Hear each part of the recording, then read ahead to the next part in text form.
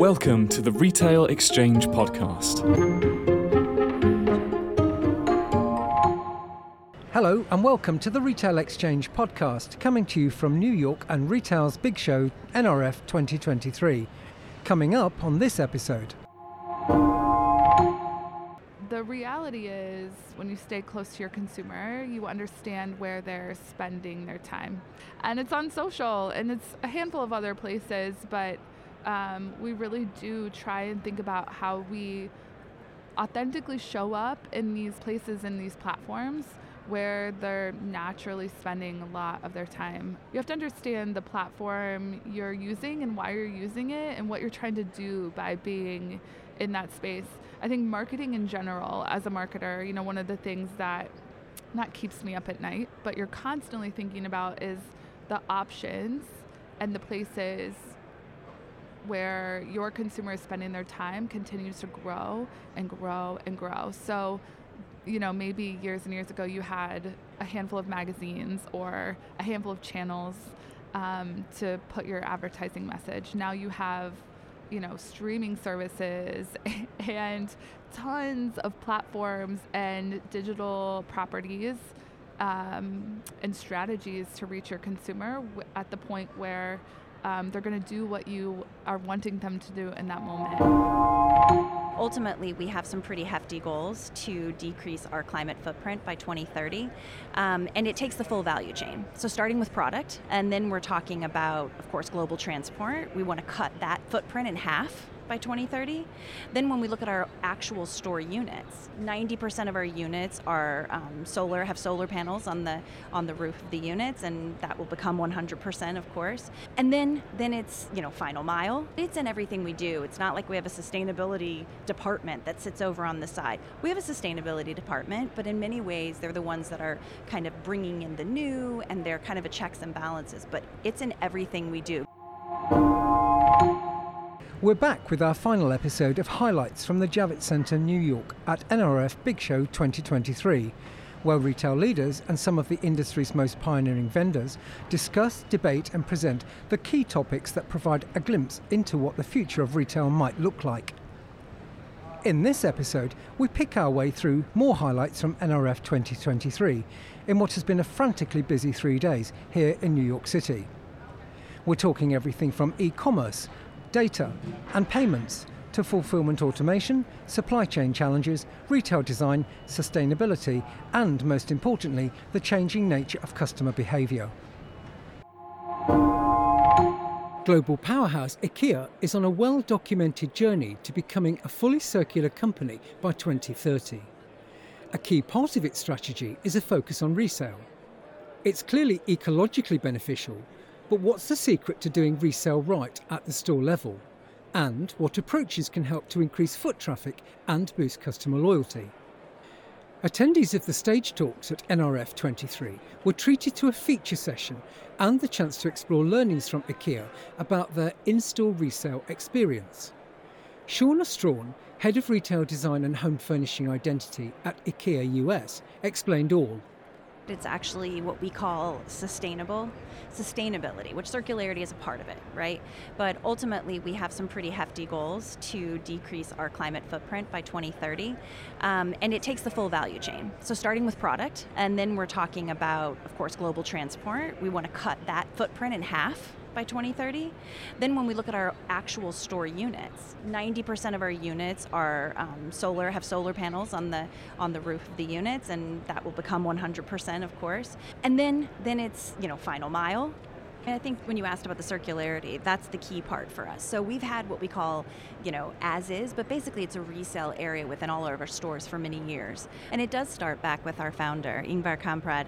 So it's interesting, the way that he really, first of all, he started at a very young age selling pins and matchbooks, and found a way because there was a place in rural Sweden where you would go and pick up your milk.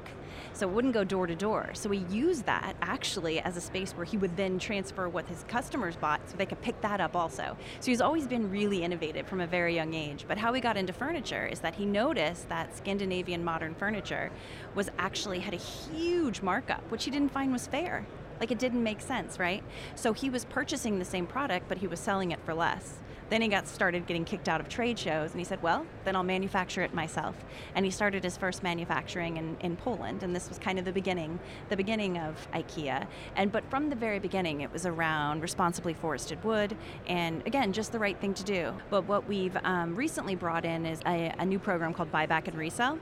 It started in June of last year, and it's where basically online we give our customers quotes on their product. They bring it into our stores, we buy it from them, we do some minor refurbishment, and we resell it. When you do the resell, you of course are going to get a 40% to 60% decrease in cost. So I think the entry point first is lower price. We know that tends to be a really high driver for customers when they're looking for home furnishings. And we're an affordable retail, but we're even providing even lower costs.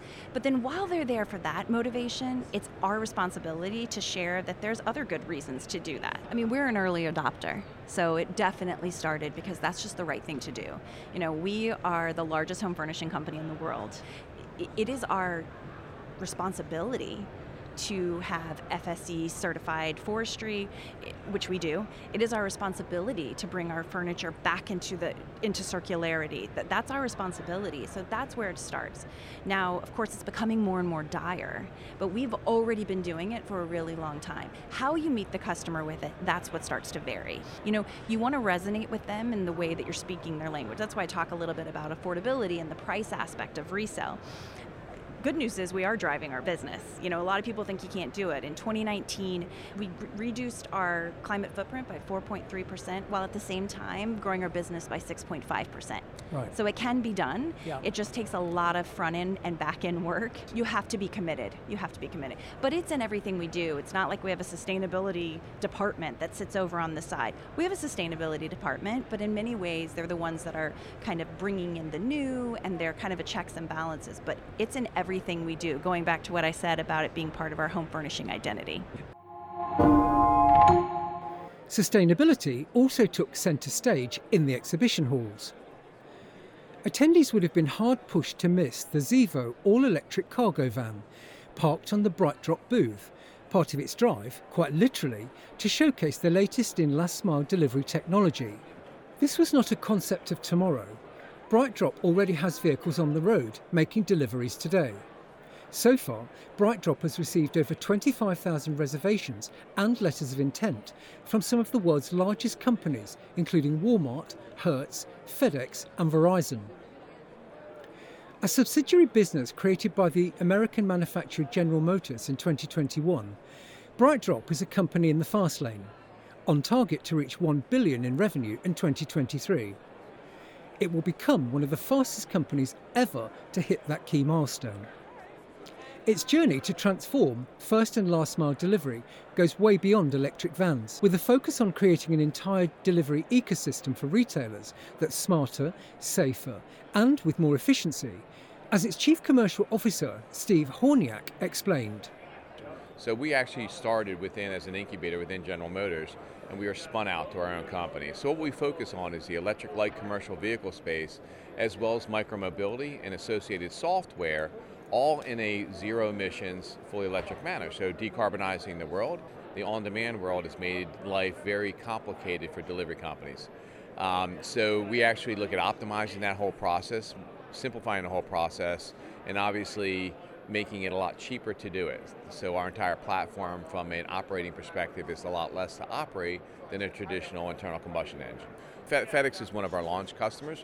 So in addition to that, Walmart's one of our announced customers. So Walmart's looking at vertically integrating. So they're taking it through the whole entire e-commerce process all the way through to delivery. And we're seeing that as a trend with a lot of retailers where they're looking at pulling back some of the value, some of the revenue, some of the margin through the last mile delivery. So while they'll continue partnering with the FedEx's, UPS's, USPS's, DHL's of the world, they are looking at vertically integrating that for customer service, revenue, and margin. And that's where we play in that mode. In addition to that, we also work with grocers. Kroger is a launch customer with us with our Trace e-cart, which is a mechanism that allows you to do buy online, pick up in store for your groceries. and it basically allows you to mitigate the whole staging area, which is a tremendous money savings, and allows you to have a mobile e-hub or mobile lockering system for people to come pick up their groceries after they order them online. So we actually take and where they're, instead of picking into traditional carts, storing them in bags and you having to go get it, they're actually picking directly into this temperature controlled cart, and then that cart goes out into the parking lot in a designated area. Then when you come to pick up your groceries on your app, it'll actually point you to which cart your groceries are in, and then you can say I'm here, and then the drawers that your groceries are in will actually automatically unlock and light up so that you can come pick up your groceries yourself. So it's a lot more convenient for you, number one. Number two is it saves the grocers a ton of money in labor for the people that were managing that whole pickup process. Time is money. So when you pull out the whole staging area, that saves a ton of time. And then when you're out actually allowing customers to come in and do a self-service approach versus have employees, that's additional time.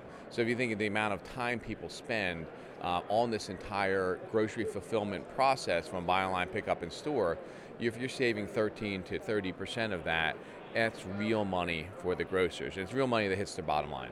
Everyone out there has a plan to go carbon neutral. On the side of the company, some are looking at not buying any additional ICE vehicles starting immediately. Some are saying after 2025 they won't buy any more ICE, internal combustion engine vehicles. For the most, they're having targets that by 2030 that they will have all of their new purchases at minimum will be electric vehicles, and a significant portion of their existing fleet will be electric vehicles. Most fleets will turn over in anywhere from 3 to 8 years. So if you think 3 to 8 year turnover, and right now they're buying, a percentage of the new vehicles will be EVs, but when within a year or two, a lot of our customers are looking to go 100% EV on all their new purchases. And in the last mile product and package movement for e-commerce in particular, but the whole product movement and delivery products, it is an incredible product market fit because these vehicles are busy during the day. They tend to run anywhere from 100 to 250 miles, which is all within the range of electric vehicles. And then overnight they can charge and then get packed in the morning and then off and go do the task again. The other thing is they're bringing the emissions into our backyard, right? So these emissions are being brought right to our front door. And I don't know about you, but these things run by my house every day. And a bunch of them, like sometimes the same brand coming by 2 and 3 and 4 times. So imagine removing that sound, right, the diesel sound, and imagine removing the emissions from coming next to our homes and having zero tailpipe emissions. It's just tremendous for the environment, tremendous for us in our lifestyle and home, and moving that away from where we live.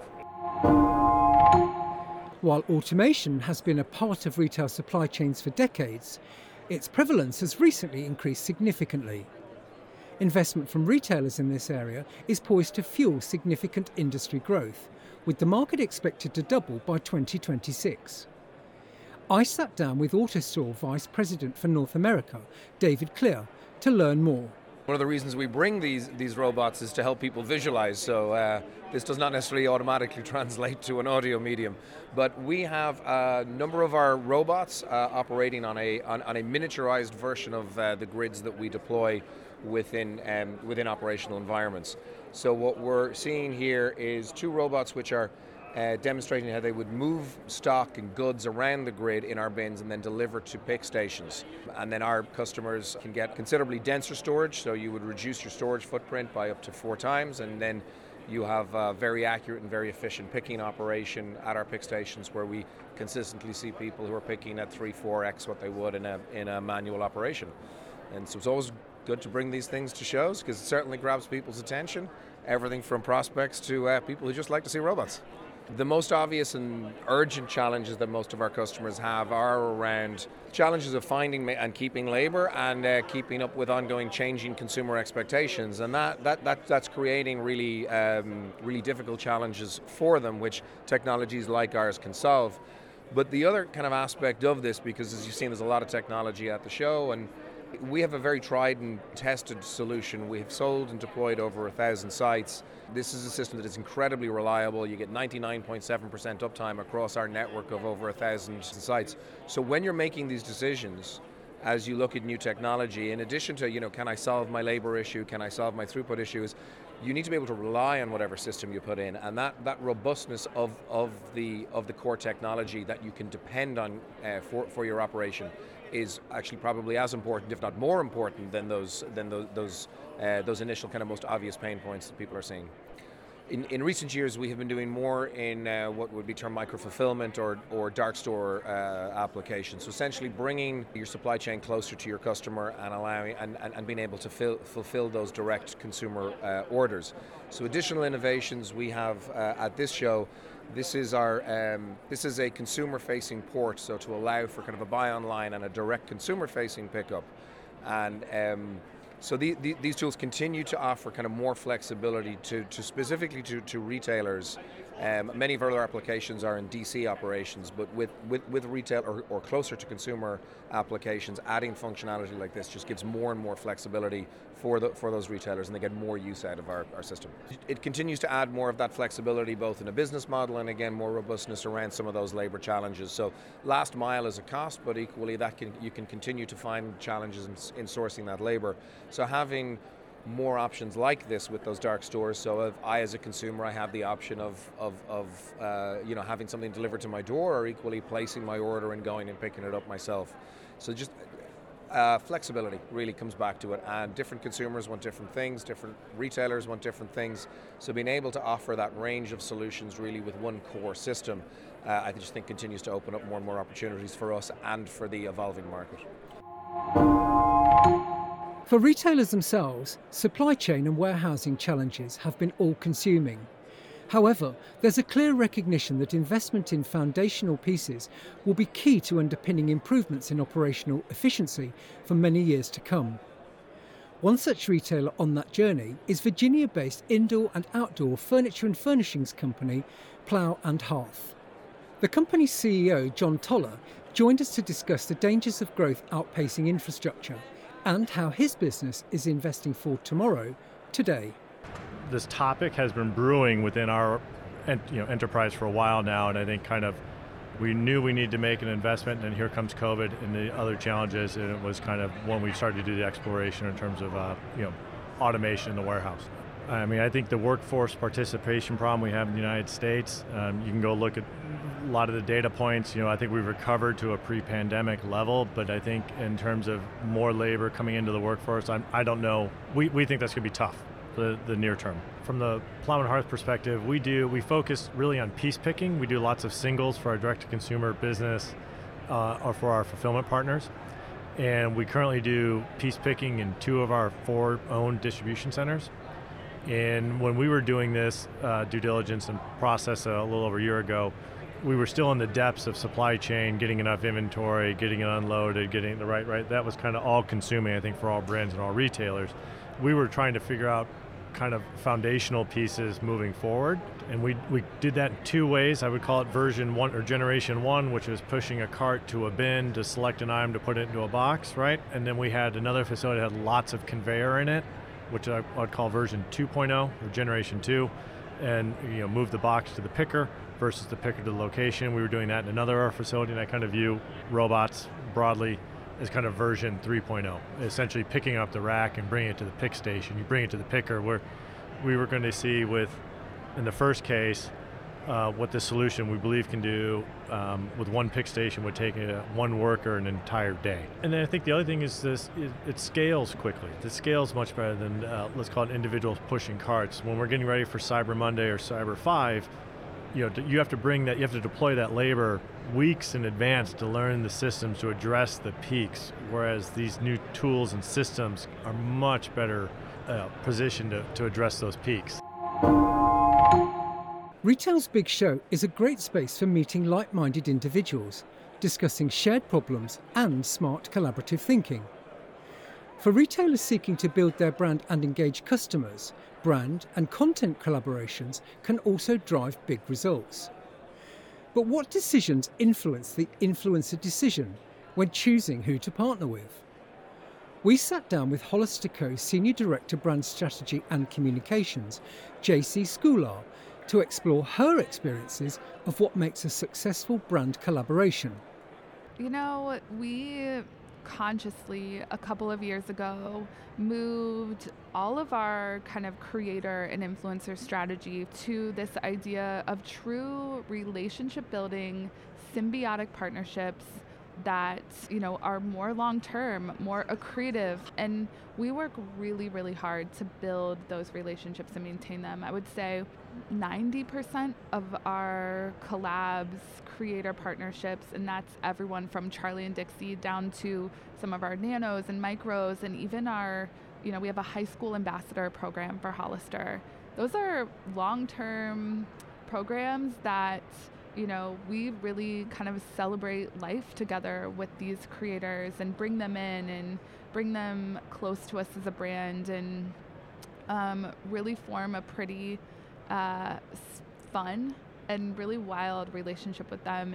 And Charlie and Dixie are obviously, watching them bloom has been incredible, but our high school brand ambassador program, which is across the country here in the States, we find some of them when they're sophomores, and we have people who are just getting jobs at our company who were in our very first iteration of that program, which is awesome. And I think there's levels of like reactability and being able to pivot that we've baked into our process and ways of working, whether that's through our headcount and staffing to leave room for that reactability, to resources and processes that we put in place like Agile for some marketing functions. So it's important to leave room to adjust to how the consumer is changing, especially on those platforms where like something new is popping every day on social, and there's different parts of the process and what we do that require quicker reaction than others. We have long lead time frames, then we have short lead time frames on things that, again, we try and build in, whether it's through the people or the process or resources against things that allow us to, again, stay really close to our consumer, which is, we just keep talking about that. I love that. The reality is, when you stay close to your consumer, you understand where they're spending their time. And it's on social, and it's a handful of other places, but we really do try and think about how we authentically show up in these places and these platforms where they're naturally spending a lot of their time. You have to understand the platform you're using and why you're using it and what you're trying to do by being in that space. I think marketing in general, as a marketer, one of the things that not keeps me up at night, but you're constantly thinking about is the options and the places where your consumer is spending their time continues to grow and grow and grow. So, maybe years and years ago you had a handful of magazines or a handful of channels to put your advertising message. Now you have streaming services and tons of platforms and digital properties and strategies to reach your consumer at the point where they're going to do what you are wanting them to do in that moment. I mean, I keep coming back to that consumer, but Gen Z's relationship with conscious capitalism or conscious consumerism is complicated, right?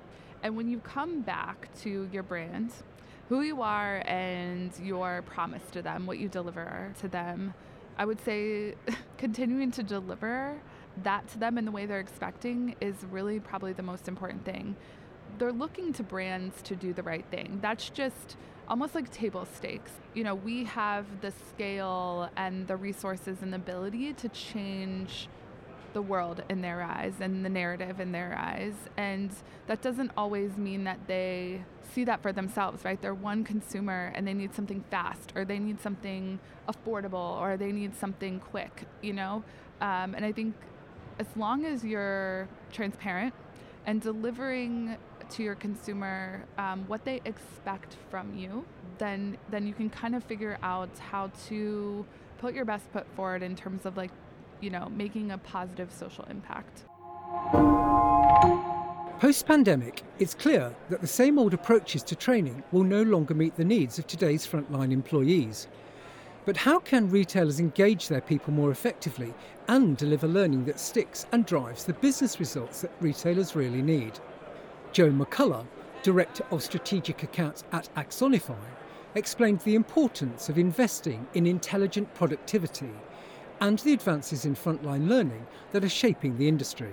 I think what a lot of retailers noticed across the pandemic was when they had to get key critical communications out to and getting people to adopt new proper wearing of a mask and how to address someone, at a distance and things like that became apparent. And I think it really put a microscope on the idea of how they're reaching those people and how they're getting them to change, and also in an agile way and very fast, right? So an organization like Exonify, where we really drove that, we've got a lot of, I think, increased interest in how we've reached those audiences, and with our great clients sharing their stories about how they handled some of this change during the pandemic was a positive for us in the light of that got people to, focus in and ask that question, can we do better?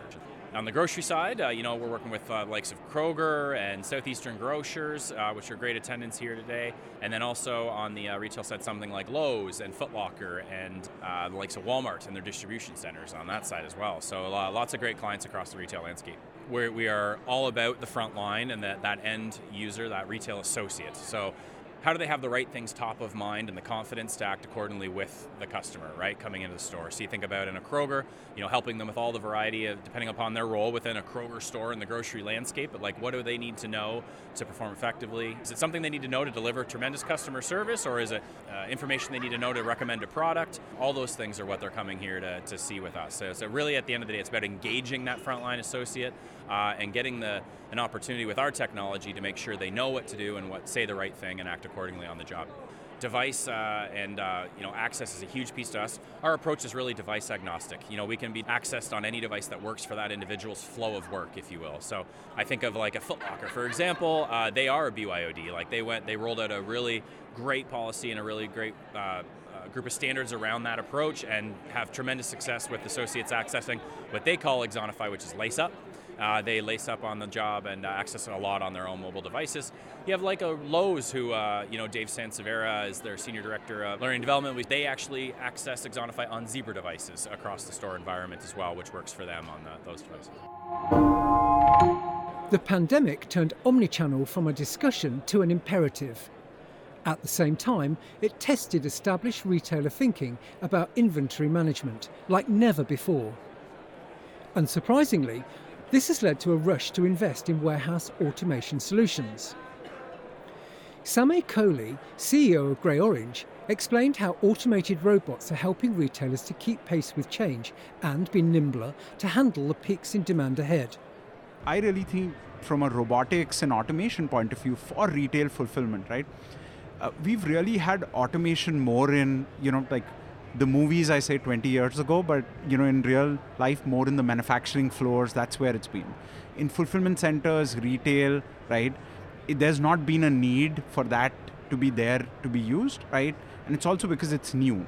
Most of the brands we've had, we are at their 4th distribution center, 5th distribution center, right? For some, Fortune 100 companies, we're probably doing 50-60% of their throughput, right? What that leads to is that, okay, this is reliable, this is going to work, right?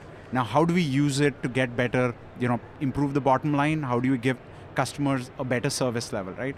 So once you're in that era, we're absolutely having those conversations now. And we are seeing brands actually double down, right? Like if you look on a brand to brand basis, same brand, pre-pandemic was probably spending $1 a year. In pandemic, it probably went to like $2 a year, right? To where right now at the $5 or $6 a year, right? So it's actually just increased in this because, especially thanks to robots, you're not signing up for this channel, that channel. You're just basically signing up for a software-driven fulfillment, right? So you're saying, okay, we're not signing up for one channel. We have the flexibility. So this absolutely makes sense, right? For the long term, no matter what the long term is going to be.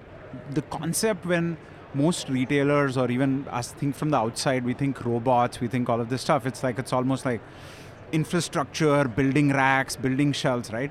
When you actually walk into a distribution center run with robots, it's like, let's make sure the Wi-Fi runs right, the electricity is right, and it's that. Other than that, the robots are pretty much coexisting with human beings.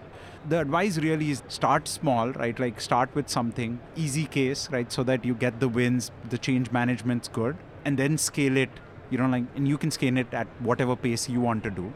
The introduction of robots, very similar to introduction of computers in the world, right? Like there is fear, and there's all the stuff of all the accounting jobs will go away, and like all that stuff, right? So there is definitely good communication plan is absolutely the paramount one. And I would say in today's world, nobody can fill all the open roles. So it's actually even less than reduction. It's like we don't need to hire that many more and lesser pain, but it's really satisfaction going up at these facilities. But you cannot, underpin the over communication bit of it, right? Like doing that because that's probably key. And that brings us to the end of our series of special episodes of the Retail Exchange podcast in association with NRF 2023. Stay tuned for upcoming episodes of the interview series featuring in-depth interviews with senior retail leaders recorded at NRF 23, as well as episodes from our roundtable discussion series In Focus.